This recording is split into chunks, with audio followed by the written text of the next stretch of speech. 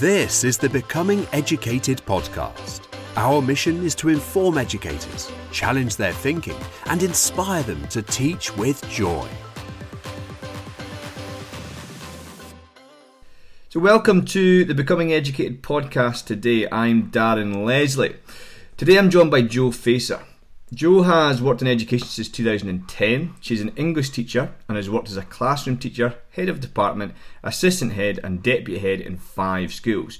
She's currently the principal designate of Arc-Sown Academy, a new school opening in Ealing in September 2020.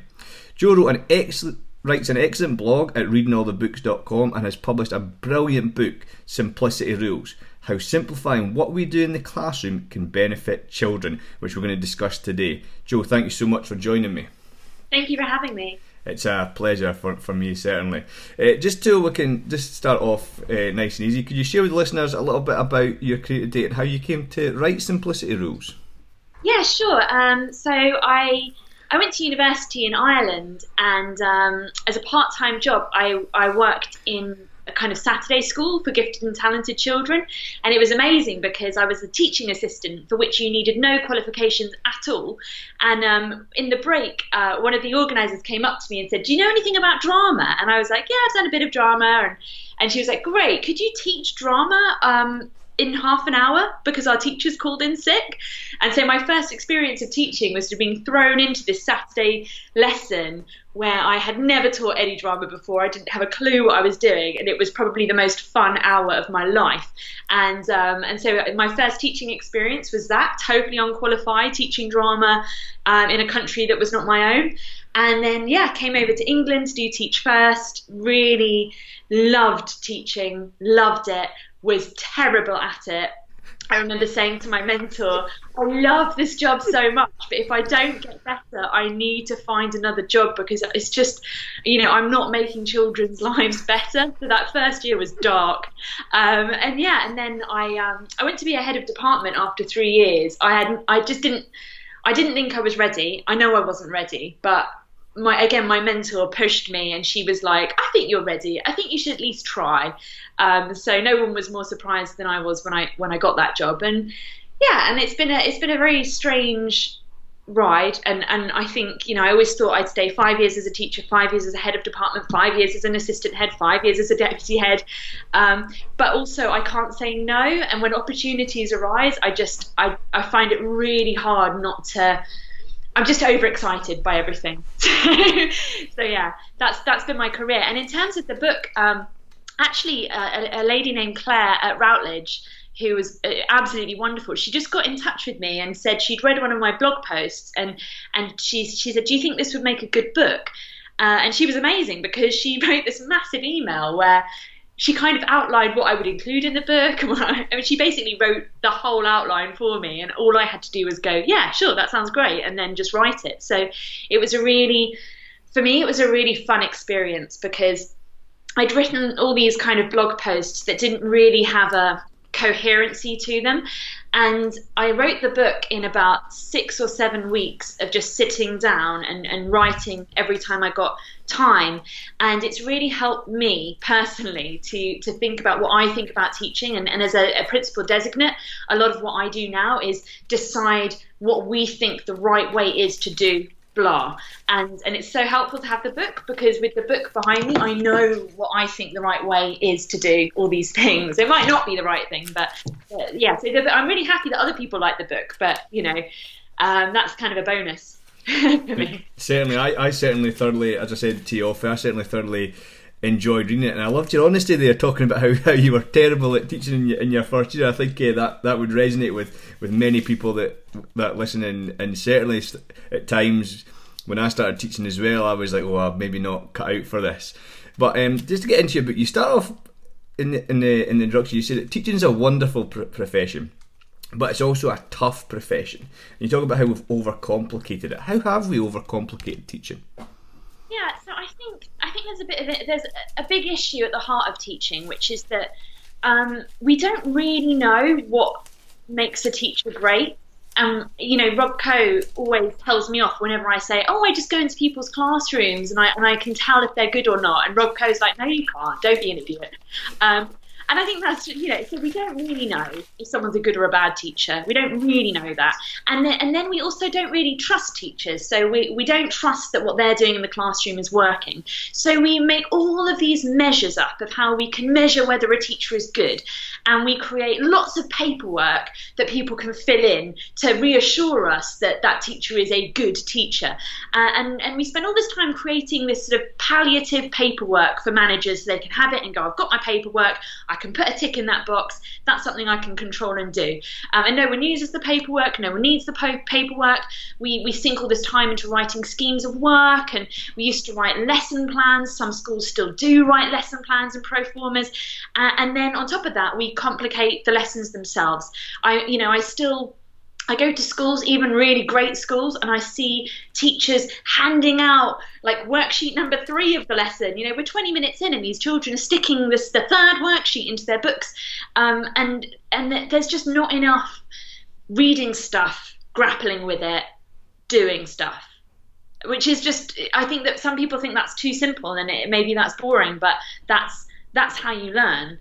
And we've overcomplicated it in many ways. Yeah, there's definitely beauty in breaking things down to its simplicity, and you kind of talk at length on that in your book. So just to start off with, then, you mentioned about that's how we learn.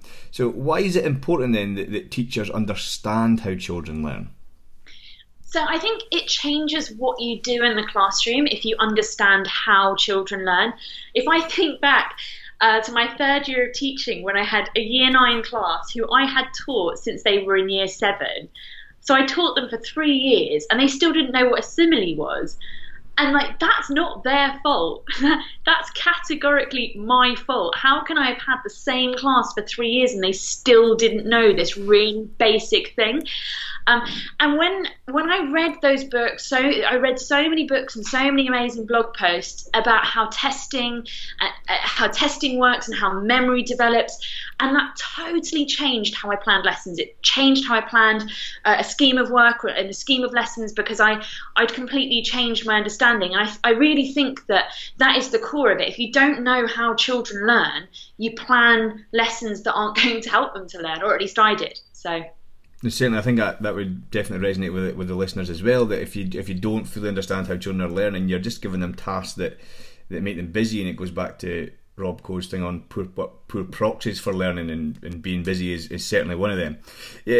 Kind of delving deeper into actually the aspects of teaching, then you suggest that teachers should write down the questions that we'll ask prior to a lesson, and that they should ask a lot of questions. What does this do for learning in our classrooms? So for me, I think that questioning is the number one most important thing in pedagogy that we've got to get right, because teaching is always about asking questions and answering questions. We need to work out, first of all, are they listening? That's the first bit. Then we need to work out, do they understand what I'm saying? And then thirdly, we need to think, do they remember what I've taught them? And all of those questions are ones we should be thinking the whole time, and we only find those out by engaging with the children. But I think saying ask loads of questions is not helpful, because you could ask really stupid questions. And I think that I've often asked really stupid questions. When I come back from the holidays, I find it harder to enter into that kind of Socratic mode of teaching. I find myself slower and less. Sometimes I ask questions that I can only describe as filler questions, because I'm not thinking carefully enough. And so even for me, and I would say I'm an experienced teacher, when I've had a long time out of teaching, like the summer holidays or even a half term, I will always script my questions around my lessons, so I know that I'm asking the right ones. And what tends to happen is, as the term moves on, I don't do that as much, because I don't need to do that as much. And I've watched amazing teachers. There's one teacher I can think of right now at a school I work with down in Portsmouth, this amazing English teacher, and he is so experienced, and I don't think he's written down a question in his life, but every time he opens his mouth and he asks a question, he's just nailing it. He's just getting to the absolute core of what those kids need to understand. And so I think that the more experienced you are and the more in the mode you are, the less you need to do that. And I guess I'm coming to this conclusion, actually, that it is all about trusting your teachers. And when you have really experienced people, you don't need to say you must write 10 questions per lesson. But when you have a really inexperienced teacher or someone who's struggling, saying to them script 10 amazing questions could be a really helpful thing for them to do. So I'm wary of giving kind of blanket everyone should write down their questions advice, but I do think I find that really helpful, and I think a lot of people will. There's certainly value in having that, because lessons can go anywhere, and it's your job as a teacher to make sure that the focus of the lesson is on the learning. And you can do that by I'm very prone to going off on tangents with the children, and if I don't plan where I'm going, I could end up they're going to learn this, but they end up way over there, and that's my fault because I haven't prepared and planned thoroughly. So there is an important thing there. Kind of thinking more about the children now, you wrote that the most important factor in whether a lesson will succeed is down to one thing: how well the children behave. How important is this, and what are the ground rules that you set out in Simplicity Rules? So I do think behaviour is the most important thing. When I say I was a terrible teacher when I started, it is because when I was teaching, maybe 20% of the children were listening. And those 20% found it really hard to understand what I was saying, because I was trying to teach them for maybe half the lesson, and the other half I was trying to manage behaviour. And it's really hard to learn when your learning is being broken up by something else, and when you're being distracted by something else, and when the culture of learning isn't there. And so, although I think if I had been teaching in a school with perfect behaviour in my first year of teaching, I would still not have been a brilliant teacher, but I definitely wouldn't have been a terrible one. More people would have learned something. And even now I watch teachers, especially early career teachers, and they will be teaching to 90% of the class, or in some really challenging contexts, they're teaching 60% of the class, because you can see with your eyes that most of the class or half the class are talking to each other. And how can they be learning anything? So it's really clear. I worked in a school once, and they gave me the most amazing advice. I was going in as a middle leader, and they said, don't worry about teaching them anything your first week. You just need to make sure they behave. That's the only thing we want to see from you in this first week. And they'd pop along to my lessons, and every piece of feedback was about behaviour, because their belief was if the kids behaved, that was when I could start working on my teaching. And I really think that is true, because what we want is for 100% of children to learn. And the children who find behaviour the hardest to manage, they are the ones who most need to learn, and we can't just keep teaching and let them fall behind. I don't know, I'm a big believer that it's nobody's fault that they behave like that, but it is our responsibility as teachers to teach them to not behave like that. I'd certainly agree that I talk about behaviour being a curriculum all on its own that we definitely need to teach it. And you set out 2 rules in Simplicity Rules. Could you share what those 2 rules are? Oh my goodness, you're testing me on my book. I think it's probably follow the teacher's instruction first time, every time, without argument. Yep. The other one. Hold on 2 seconds, I've got it here. Oh. No. I've got it here. I thoroughly enjoyed this, so I'm trying to apply it to it. Give me 2 seconds.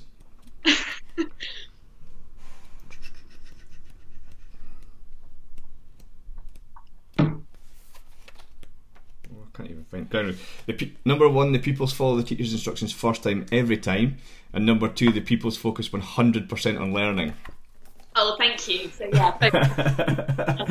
Right, thank you. And then you went on in that chapter to talk about what teachers should do if pupils break those rules. And I think that would be very important for early career teachers and NQTs and student teachers that do listen to this podcast, if you could share a little bit about what they should do on that occasion. So I think the first thing is to follow the policy, even when the policy is stupid. As a new teacher, even as an experienced teacher who is new to a school, don't turn up and say, in my classroom, these are the rules, because you set yourself up against the system. So always follow the policy, never deviate from the policy. If the policy is stupid, you must say something or do something. So talk to your SLT link member, talk to your line manager, raise it, become a member of the SLT yourself and change it. But I really would advise you to not make up a policy if one already exists, because what you find is that the children don't. if you did that and you'd been at the school for a year and a half, the kids would probably they'd probably respond to you. But as a new teacher, trying to set up your own policy and ignore the school's one is a recipe for disaster. So follow the policy is the first thing. If no policy exists, which is the case in a surprising amount of schools, make sure your own behaviour policy is really simple and really clear so that the children understand it, and massively over communicate it. I would always just go with a 3-step policy. So you do something wrong, 1, it's a warning, 2, it's a detention, 3, it's something worse, like a longer detention, or I send you out of the class, or I call home, whatever that third thing that you're within the sort of you can't just say I have an on-call policy if your school doesn't let you send children out. So having these 3 steps I think is really important. I would start really small so you can escalate. So a big issue that, you know, I think I hear parents do this all the time, which is like, you'll be grounded for a month if you do that. And you just sit there on the bus listening to this argument thinking, oh God, no, you started too big. You know, I remember at the start when I would say you'll be in detention all week, and then they'd be in detention all week, and then they do something worse, and I'd think, oh my goodness, what am I going to do? You know, so you have to start really small. I mean, in one school I worked at that had extraordinary behaviour. It was very, very challenging. I used to set 5-minute detentions because the children would clock up so many of them with me, and you just have to start. You have to kind of judge it if you're making up your own behaviour policy. If your school has a behaviour policy, follow it, like I say, and I would always say never skip a step. So children are really highly attuned to whether something is fair or not. And if you skip a step in the policy, they will just be up in arms. And then you start to lose the rest of the class because they see you as the unfair teacher. So I guess my supplementary rule is never skip a step unless someone is throwing something. Brilliant.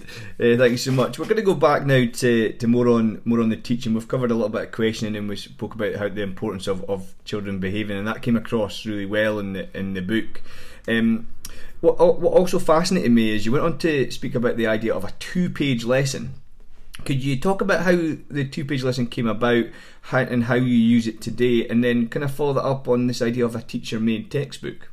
Yeah, so the 2-page lesson is completely stolen from Joe Kirby, who used to write the most incredible blog, and is sadly quieter these days. So we all hope he'll start blogging again.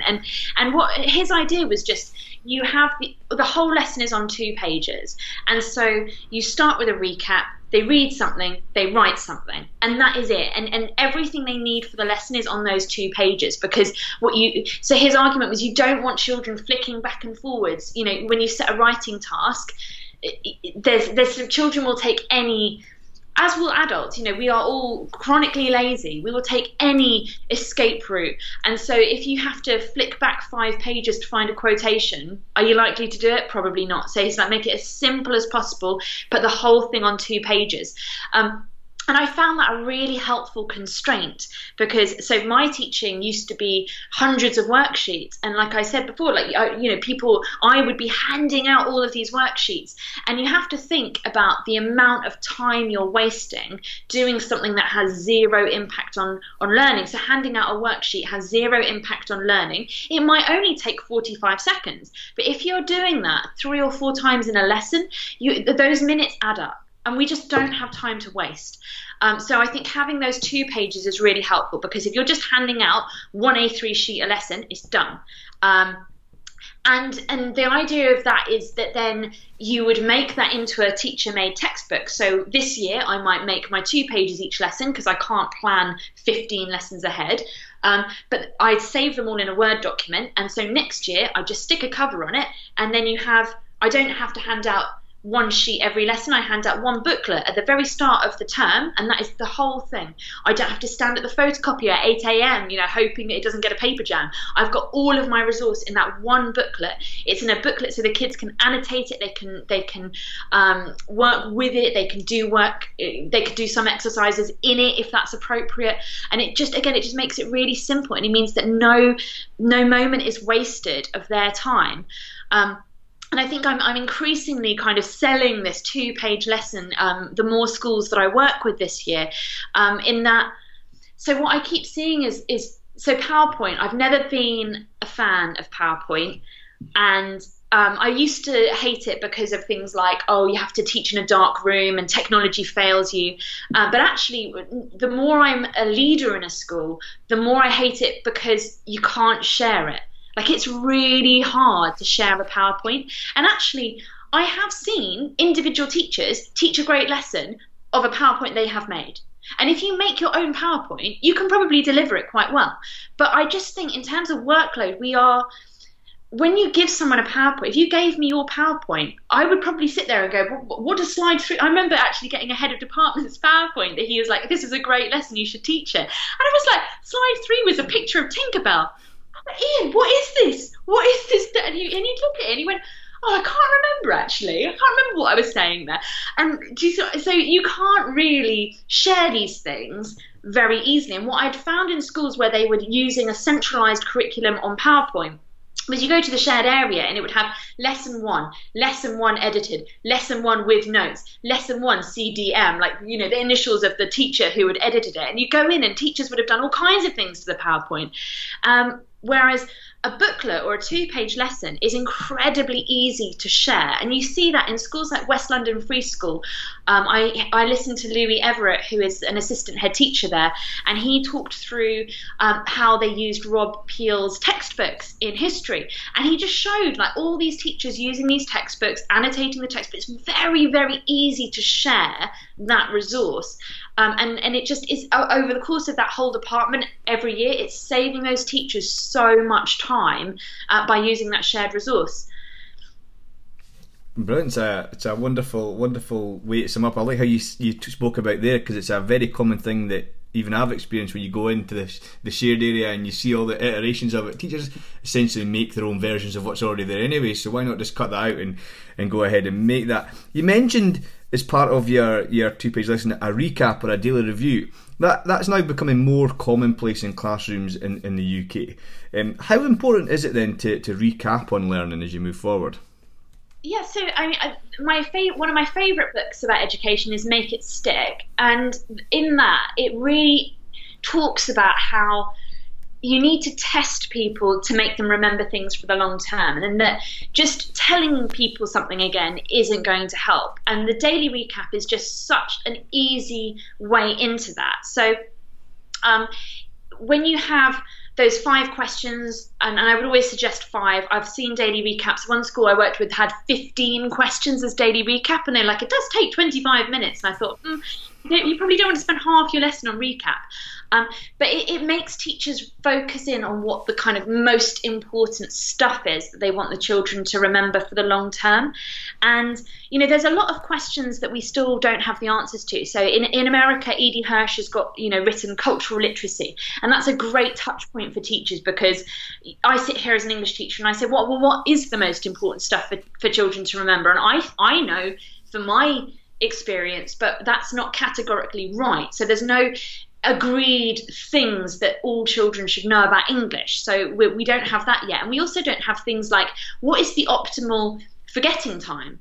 So is it a day? Is it 2 days? Is it what? I don't think we yet have that information. And so it's very much about with our daily recaps, we have to really play it by ear at the moment. So I would always do 5 questions that had 1-word answers. And I used to, especially with my year 10s last year, I used to get them to do choral response a lot, because it's only 1 word and you train them so you go 1, 2, 3 and they all shout the word out. And it's really obvious when they don't know it because no one says anything or 3 kids shout it. And that's really helpful, because you can kind of gauge, here are the questions they're not remembering. And so for my children, they really struggled with dates, and they really struggled with remembering Queen Elizabeth versus Queen Victoria. They couldn't remember which dates went with which. So I would do those questions. I would really like hammer them with those questions over and over again until I was getting more like 100% response. So a daily recap is so important. I think it is one of the most important things we have in our arsenal for getting kids to remember things for the long term, but it's not perfect, and I think there's a lot that I would love researchers to take on and look at. Certainly, I'd agree with that, but I like how you put that there, that it's one of the most useful things we have in our arsenal. I like how you said that, yeah. you went on in the book and you showed some great examples of a knowledge organiser. Now, I know I teach physical education in Scotland. I don't know how much knowledge organisers are used in Scotland. Could you share with the listeners what a knowledge organiser is and how it should be used? Yeah, sure. So a knowledge organiser, again, this is the brainchild of Joe Kirby again, where it defines the core knowledge. It defines the most important things that children need to know. And it's important to say that it defines it. It doesn't just list it. So you have the term or the thing you want kids to remember, and then a very short definition. And the idea is that the definition should be short so they can remember it. And teachers really struggle with this because they want to say everything, and then you give them the short definition and they go, oh, but it's more complex than that. And of course it is.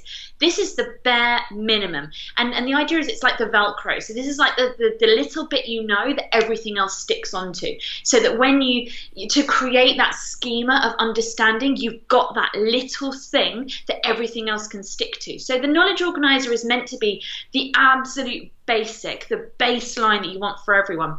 And at the same time, I always say this because when we're making knowledge organisers for a school in crisis, for the year 11s, you're like, do you know what? You look at your bottom set year 11, and if they know everything on that knowledge organiser, they can probably get something in that exam. So it is the absolute basics, but it also should be setting them up. I've worked with year 11s where they really struggled to remember anything, and giving them 10 quotations. And, if you send a year 11 into an English exam with 10 quotations, that's so much better than no quotations.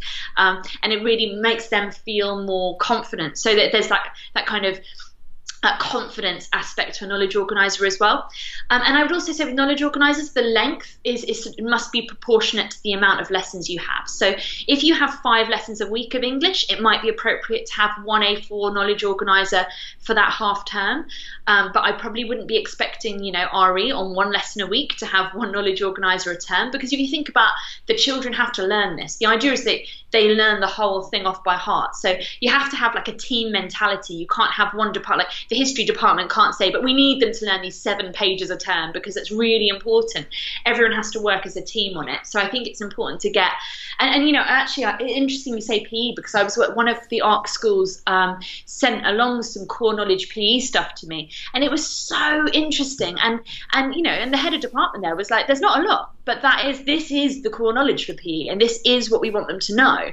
And that's fine as well, and different subjects will have different amounts of core knowledge that is crucial depending on the shape of the course, depending on the practical skills in PE are so important. You would never say to someone, but you've got to get them to sit down and learn a load of terms, because that's not the focus. I hope I've got that right. You certainly have.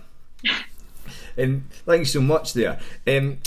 You go on to say in the book that reading is the single most important aspect of education, and I find this a very fascinating chapter to go through and think about. So why is it so important, and how do we do it in our classrooms, but not only do it, but do it well? So I don't think there's many people who disagree with how important reading is. We know that the more children read, the more they open their worlds, the more knowledge they have, the more they can make connections, the more they can understand things. The number of children who have gone to schools that are not great but who are doing really well, and the parents say, oh, they just read all the time. You instinctively know. There's very few people who are hugely successful that you encounter as a person in education who just go, oh, I never read. People who are successful read a lot. But in all my years teaching English, I have never found a foolproof way to check whether children were reading at home independently. Every single thing I have ever run, a child has found a way to trick me into thinking they were doing the reading when in fact they were not. And so I've sort of resigned myself to the fact that you can never know if a child is reading at home. You simply can never know that unless you go to their home and read with them. And so I find it helpful to assume or to pretend that the reading that happens in my classroom, if you imagine that is the only reading these children get, that makes you see reading in school in a different way. And it makes you think, well, we've got to get them reading as much as possible in the 6 hours they've got of lessons, because that's going to really help to close the gap. And the gap is there because the children who read less at home are also less likely to be picked on to read in school, because we as teachers feel really bad about asking children who don't read well to read. And like Doug Lemov says this in Teach Like a Champion, like we grow that gap as teachers. And that is a really hard thing to realize. But when I read that, I really saw my own practice reflected in those words, that children who were really scared or shy or just terrible at reading, I didn't call on them to read, because it caused me a lot of behavior issues, because other children would make fun of them and they'd feel bad and everyone would feel bad. So this is another reason why behavior is so important, because they simply must read. Every single child must read aloud in lessons. So Doug Lemov has a wonderful technique called Control the Game, which I 100% would say that is what you need to read. So Control the Game is just, and I'm going to paraphrase it and do it terribly. I don't have it in front of me right now, but it is just, everyone needs to read. You do it kind of at random, so you don't snake around the room. You can't tell when your turn's going to be. You pick children sort of at random. Although when I say at random, I always used to have a tick list so I could tick them off when I'd ask them, because otherwise random is not always that random. We think we're being random, and then I look up and think, I've not heard that child read for days. So have something to make sure you know that everyone is reading. Get them to read a really small amount of text so it's really manageable. And for the very weakest readers, so I would do a bit of my preparation is I would find the really short, easy sentences and highlight them, and sometimes put a kid's name with them, because you want children to succeed. You want them to feel like, yes, I can do this. And I would also say the other thing I would add to Doug Lemov's Control the Game is for the readers who are anxious, and that this is a real issue. It's not something to be scoffed at. It's children who can actually read but are so anxious. They whip themselves up into a frenzy. And I know that because I was one of those children. I hated reading aloud in school. I was terrified of it. I would never meet my teacher's eye, so I would look down, so I never did it. And then when I became a teacher, I was awful at it. I was so bad at reading aloud. And I had to, one summer, I just taught myself how to do it by practicing in my house as a 25-year-old, which is embarrassing. And so, the skill of being able to read aloud is something you are called on to do a surprising amount as an adult. Like, I've been in a lot of CPD sessions and someone has just told me to read. And so children need to not have that anxiety, but the reality is they have it. So for the very, very anxious children, at first, what I would always do is I would underline the bit I was going to ask them to read, and at the start of the lesson say, I'm going to ask you to read this, you just need to be ready. And they feel a bit more in control. And that's not something you want to do for the long term, but it's a crutch that will help them. For children who point blank refuse, I tend to just say, that's absolutely fine, but I must hear you read aloud, so you're going to come back at break time or lunchtime and read the sentence to me. And it's incredible how many will decide suddenly that they would rather read it aloud in class. It's a bit of a threat, but it does work really well. I've only ever had one child choose to talk to me after school, and they read their sentence after school. We had a nice conversation. I called their parent to say what had happened and give them loads of praise, and they never refused to read again after that. So it is very, very, if you get the parents on board, it's I would say you should do that. Certainly, and I do believe there's a lot of value in hearing the children read, because as you say, there's just no way that we can guarantee that they do that at home. After reading, we're going to talk about writing now, and you say that teaching writing is a challenge in most subjects, which I would certainly agree with, having just read some of the children's work for awarding them their qualifications. How do we tackle this issue so that we can enable all children to write well? So there's two books I would really recommend. So I think there's not enough written about writing, but The Writing Revolution is completely amazing. And The Writing Revolution is so good because it gives you really specific things to include in your planning to get children to write well. And what The Writing Revolution suggests is that if you phrase your questions, they will also make children engage with the content more. And when they write about that content, they'll write about it in a genuinely thoughtful way. So I'd really recommend that. And then the other book, which I'd say for English teachers, is Kate Clancy's Some Kids I Taught and What They Taught Me. And I find this book, it's a really heartwarming read for any teacher, because it will just make you reconnect, and for all of us really miss being in the classroom, because she obviously loves her job. She loves children, but the way she talks about teaching children to write is through poetry, and the way she explains how she gets children to creatively engage with literature and recreate it's really spectacular. And I would really urge English teachers to think about what she says there. So those are the kind of big pieces, but I also think we do need to explicitly teach things like the rules of grammar, that the children don't necessarily know those rules. I think that we've got a better pipeline coming up from primary schools now with the new focus on grammar in SATs, but I would really recommend things like expressive writing teaches children the way you phrase a sentence. And ARC actually has its own grammar program, which is really excellent, and it breaks the components of grammar down, like capital letters, full stops. It breaks everything down so clearly and gives the children such a high volume of practice that will really help them to be able to write grammatically accurately. And then so we're explicitly teaching them grammar, then we explicitly teach them how to write a sentence, how to write a paragraph. And then the third thing is we just need to do loads more independent practice. So we need to not be afraid of letting children write for 25 minutes, 30 minutes in a lesson. And I think teachers, so often you see children writing in silence and the teacher just randomly speaking at different points, because we feel like when they're just silent, we're like, well, what am I doing? But that is the reality. If you work in a nice private school, you can do your whole lesson can be teaching, and you can say, go away and write an essay, and they probably will. But the kind of schools that I work in, we don't always get 100% homework completion. So, and we don't always have children who can write independently, who don't have the facilities at home, who don't have a quiet place at home. And so we do need to get them to write independently in school. And that is just the reality. And it's brutal and it's unfair, but that is what it is. And we do need to give children that time in lessons where they are just writing. And that's not to say we don't do anything. We can go around, we can whisper, we can give children that feedback in the moment. But I always caution teachers to just shut up when they're writing. Stop talking. But we might actually come back to that with a later question. But I like that idea. We need to be just asking teachers to be brave and just enjoy this, and not enjoy the silence, but allow the children the freedom to practice. I'm going to come back to that.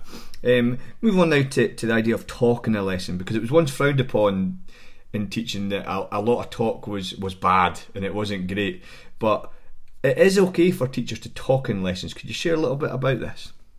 Yeah, and so I think it definitely is really okay, but the proportion has to be right. So I heard about a school, and I don't know if this is true, this might have just been one of those education myths. I heard about a school that did lectures, so it got all of the year group into a lecture hall and they just gave them a lecture.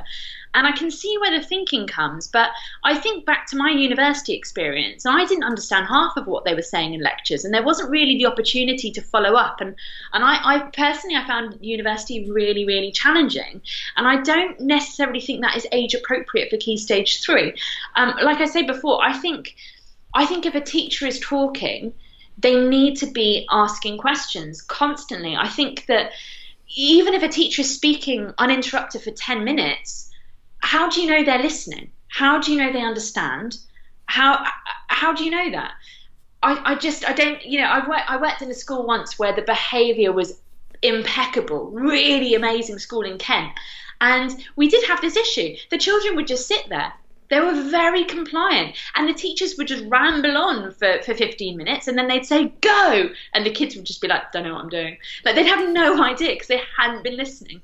And so I think teacher talk is really important, because you are the expert, you need to explain things, but you can't just talk, because how do you know they're listening, and how do you know they understand? So I'm a big fan of, like I say, of questioning. I think that is the most important thing. And also because we need to kind of, someone at ARC always uses the phrase put the kids to work, which I love as a phrase, but it also sounds a bit weird. To the uninitiated, I can imagine. But the children should be the ones doing the work in the lesson.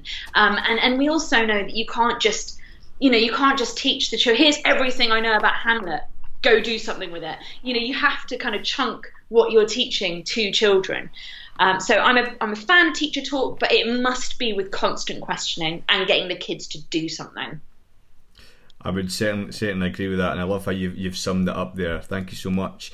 We kind of alluded to a little bit after the writing question, but I love this idea of deliberate practice in questions in lessons, and you write a bit about that in the book. How do we get this deliberate practice right? I mean, it's so hard to get this right, because when you think about, I think it's always hardest for the children who struggle the most, because those children need the most time on recaps because they find it harder to remember stuff. They need the most time on explanations because they get confused and misunderstand. And they need the most instruction. They need the most practice. So they need the most of everything. And that's really hard, because the reality is, unless you change your curriculum for the very weakest children and you say these children will study fewer subjects, they're going to miss out. And that is the kind of brutal reality that we are really scared to confront in education. We've got high expectations for everyone. We've got a broad curriculum for everyone. But the reality is, if you want children to go to university from a position where they are hugely far behind, you've got to sacrifice something. You can't just give them the same as everyone else and expect them to get there. So deliberate practice is a constant balancing act, and it's about thinking about what your class needs right now, and that requires experience and knowledge of where you want your children to go, the exam specifications, what the standard is. So if you're a new teacher, I think one really helpful thing is to compare the books of your class with the books of a colleague's class. You need to just look, like, are my children doing enough work? Find someone whose kids do well, like the best teacher in the school who gets great results, and say, look, you've got year 8, I've got year 8. Can I look at what your kids are doing? You just need to get that mental model as a teacher of what you expect to see in lessons. And then I think the other thing is, so like I say, the writing revolution, where it has great sentence starters and it has really great ways that you get children to think about what they're writing, rather than, I've been really guilty in the past of writing questions where the children just copy from the text and they've got it right, but they don't actually understand it. Whereas the writing revolution models how you get children to think through what they're writing. And then the other thing I would say is, I think modelling writing as a teacher is both the best thing you can do and the scariest thing. If someone someone did tell me, even in my second year of teaching, they said, you just need to write on the board and show them how to do it. And I was genuinely afraid that I didn't know how to construct a great paragraph. And I think that's the point at which I should have stopped and gone, that's the issue. The issue is if I can't write a great paragraph on Of Mice and Men, how can I possibly expect to teach these children how to write a great paragraph? And so although modelling writing is really scary, and what I find a lot of schools do is they create the model paragraph and they say, just teach that. That's a really great paragraph, teach that. Whereas actually what the time would be better spent coaching an inexperienced teacher through how they can write a great paragraph. And they might need, like I needed, a lot of practice of writing paragraphs myself before. Now I just get the visualizer on and I just write it. And I feel really confident doing that because I've been teaching for 10 years and I know the exam specs and I've read thousands of kids' paragraphs, so I know what makes a really good one. But I definitely really struggled with that. And I think it's something that we've got to get better at training people. And that is about subject training, because if a head of science had taught me how to teach a paragraph, I don't think that would have worked. It has to be in your subject. Here's how you model for the children. Okay, that idea of subject-specific professional learning is definitely key, and something that I think we definitely need to do better at. Moving on towards the end of the book, I really liked one of your paragraphs was "No plenaries, please." Can you share what? Can you share why not? Oh God, it's just a stupid name, isn't it? No, that's not the reason. I find like a plenary, it's like this completely arbitrary end to a lesson, and I always think about this, and I think about this. So I worked in a school once where they had a hinge point question, and at the midpoint of the lesson, you had to ask one question with one answer that would assess the learning of 32 children. And I just remember hearing that and thinking, that's mad. And I think that's the same madness that you bring to a plenary, which is we've got one task at the end of the lesson that will discover if everyone understood your lesson. And that's impossible. You can't ask one question to understand unless your entire lesson was to be able to identify a simile. And then at the end you said, which one of these is a simile? And you would have to have, your lesson would have to be so simple to warrant that being a decent end. But the other reason I hate plenaries is that your lesson shouldn't be, I talked about the 2-page lesson, but it shouldn't be, this is your lesson. It starts at 12, it ends at 12:50, and that is that. Because sometimes you need to go slower. Sometimes a lesson's really hard. Sometimes children have misconceptions that you just need to stop and address. And you're not going to get to the end of the lesson. And that's okay, because that's what they need. Sometimes the kids find a lesson unexpectedly easy. And actually, if you stretched it out so you could end with your beautiful plenary, they would have lost out on learning. They could have gone faster. They could have gone further. You have to be able to respond to the needs of your class, because there will always be time. Going a bit faster is fine, because you will always have time, if you've planned your lessons in advance, to just add in a stretch lesson or to do something a bit harder. You need to be able to move at the pace of your class is the most important thing. And if you're dictating the end point of your lesson, then to me that makes teaching really... It just isn't about your children anymore. If I think about how I was taught in my school, it was just totally random. You just go in and you just read a bit, and then it'd be like, oh, it's the end of the lesson, and that's okay. I think that the more we try and dictate the shape of a lesson, the worse our teaching becomes. That said, for brand new teachers, I get why you want to say spend this long on your recap, spend this long on your instructions, spend this long on your practice. That's really helpful for someone at the start of their career. But I think very quickly in a good school, you would want to be moving someone away from that really, strict system of timings. And I don't think I ever would say, and at the end of the lesson, spend 2 minutes on your one random question that checks if everyone's known it. It's too arbitrary. Certainly agree. Learning does not happen in 50 minutes, and I think you've summed it up beautifully. And I love the bit you said that you move at the pace of your class, because some classes could move fast, some classes just definitely need that time, and it's important that we know that. In chapter 11, when you were talking about feedback, you shared a great story about you forcing a teacher to write in people's books even though their students made good progress in class. Could you share a little bit more about this, please? Yeah, that is my moment of shame, because it was sort of one of those remarkable things where I went into that meeting, I'd really prepared, and I had my good things to say. And they were true, that the kids were making really good progress. In fact, they looked like their writing from September to November had improved. I could see that. And it had improved a lot more than most other people's in that department. And there I was to go, but I need you to write what went well and even better if every 2 weeks. And it was just this extraordinary conversation where this teacher, who was and is a spectacular teacher, very experienced teacher, it was one of those conversations that would have led to a less strong-willed individual potentially leaving the profession. And that is the horrible reality of that. And I feel the reason I put the story in is because I feel so much regret about it, and I feel really, really stupid.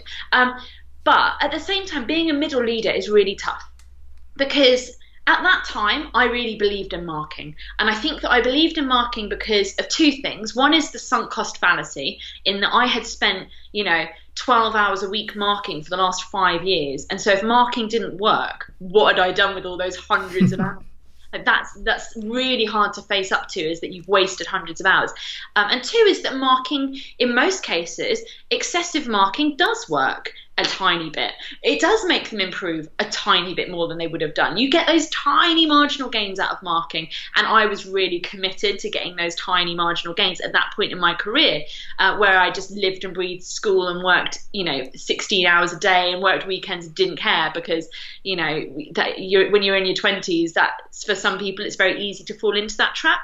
But the other thing is that was the school policy. And that even if I had disagreed with the school policy, which I didn't, but if I had disagreed with it, I still would have had to get her to do it, because And that's the problem. That's the problem with leadership in schools, is that what we should have done, like a better approach, this was a great teacher, her kids were making great progress. What I should have done was gone, this teacher's year 8s are writing better than anyone else's year 8s, even though they're a set 3. Everyone needs to come into the room and she needs to say what she's doing and how she's doing it. That's what we should have done, to work out what was going well in her room, because something obviously was, rather than saying, here's our policy, you need to follow the policy. And I do think that we're getting a lot better as schools at not doing that anymore. But I do worry. I think there will be listeners out there who recognise that. And middle leaders, and I do have friends who are middle leaders, and sometimes the messages they send me, which is, I'm being made to do insert stupid thing. What do I do? And it's really hard because you can't undermine the leadership. Sometimes you just have to do it. And a part of, I think for me, being a middle leader was my least favourite position I've ever been in, because sometimes you just have to sell a really stupid policy. Like, oh, we're doing an extra assessment and it's really good, even though it'll be loads more marking, it'll give us really good information. And in your head, you're thinking, this is the wrong time for an assessment. No one's got time for this. There are much bigger priorities, but you just have to lie to people. And I felt really uncomfortable doing that. And I hope with the school that I run, I will really encourage middle leaders to just tell me when something is stupid and really listen to them. And that, you know, we've hired some incredible people, and so I really look forward to being told how stupid I am by my middle leader. That's very incredibly refreshing to hear, and it was great that you included that story in your book, and thank you so much for sharing, because there are so many things, I wouldn't call them stupid things, and because a lot of them are misguided, very much misguided. Just to finish up the interview section of the podcast, I'd like to finish on this idea of whole class feedback in order to manage workload and improve our students' performances. Can you speak to that, please? Yeah, so this is what that teacher was doing, which was really great. So she was probably the first person who taught me what whole class feedback was. Feedback is really important. It's so important that children know that we are reading their books, that children know that we are holding them accountable, and that we as professionals know how good they are, so that we can help them to improve. But the problem with marking is it delays that feedback so much. And when you give that feedback, it's very hard to say, the last 2 weeks of your work, here's what you did well, here's what you could have improved. I don't think anyone could take it. If my line manager said, let's review your last 2 weeks of work, I'd be like, I don't even remember what I was doing 2 weeks ago. We need more rapid feedback than that. And so the idea of whole class feedback is you read the books and then you just write on a scrap of paper misconceptions, like things you need to reteach, because so often it's just the same thing. And I've noticed on Twitter, actually, in this lockdown, the number of teachers who are like, I remember why I hated marking, because I've just had to say the same thing to the last 23 children. And I always talk about whole class feedback as things that you want to celebrate. So, every kid secretly wants their book to be the one you show the whole class. Look how beautifully this child has written this paragraph, and we're going to look at what's great about it. And you can use it as a real praise point as well. So I think it's just so much better. I remember when I was in my second or third year of teaching, an external visitor came into my classroom and said she was going to interview children about anything I wanted. And I said, I want to find out how helpful my feedback is. Could you ask them how helpful they find my marking? And this one girl who I taught for 2 years, and I remember her name, but I won't share it, said, I don't find Mrs. Marking helpful at all. And she said, oh, why do you find it not helpful? And she went, I can't be bothered to read it. Can't be bothered. And she said, how could Miss make her marking more helpful? And this child said, if she read aloud what she'd written in my book. And all I could think of there was, I've marked this child's book once a week for 2 years, and she has read nothing. And that for me it's just a way. If you've got even 2 of those kids in your class, and I promise you've got more than that, it's not worth it. You're spending so much time on something that has so little impact. Whereas with whole class feedback, you can read everyone's book in 20 to 30 minutes, especially if you're just reading one lesson's worth of work, and you can turn it around and you can just reteach them what they got wrong. It's just quicker and easier for everyone. That's a great way to finish that, and a great idea to try and manage teachers' workload, especially as we're this idea of marking loads of books and wasting so much time, and children not not reading it is definitely something that's prevalent in a lot of teachers' classrooms. Just before we go on to the final 3 questions that I ask every guest, could you share a little bit about where listeners could find your book and where they could find out a little bit more about you, maybe your blog or your social media handles? Yeah, sure. So my blog is readingallthebooks.com. I've not posted on it for a while. I've got about 3 posts, but every time I go to post something, I think it seems a bit like everyone's very worried about remote learning, which I'm not thinking about because I don't have a school. So I worry about putting something into the ether at the moment. So I've not posted for a while, but that has, a back catalogue of stuff, some of which is massively out of date, so you can enjoy that.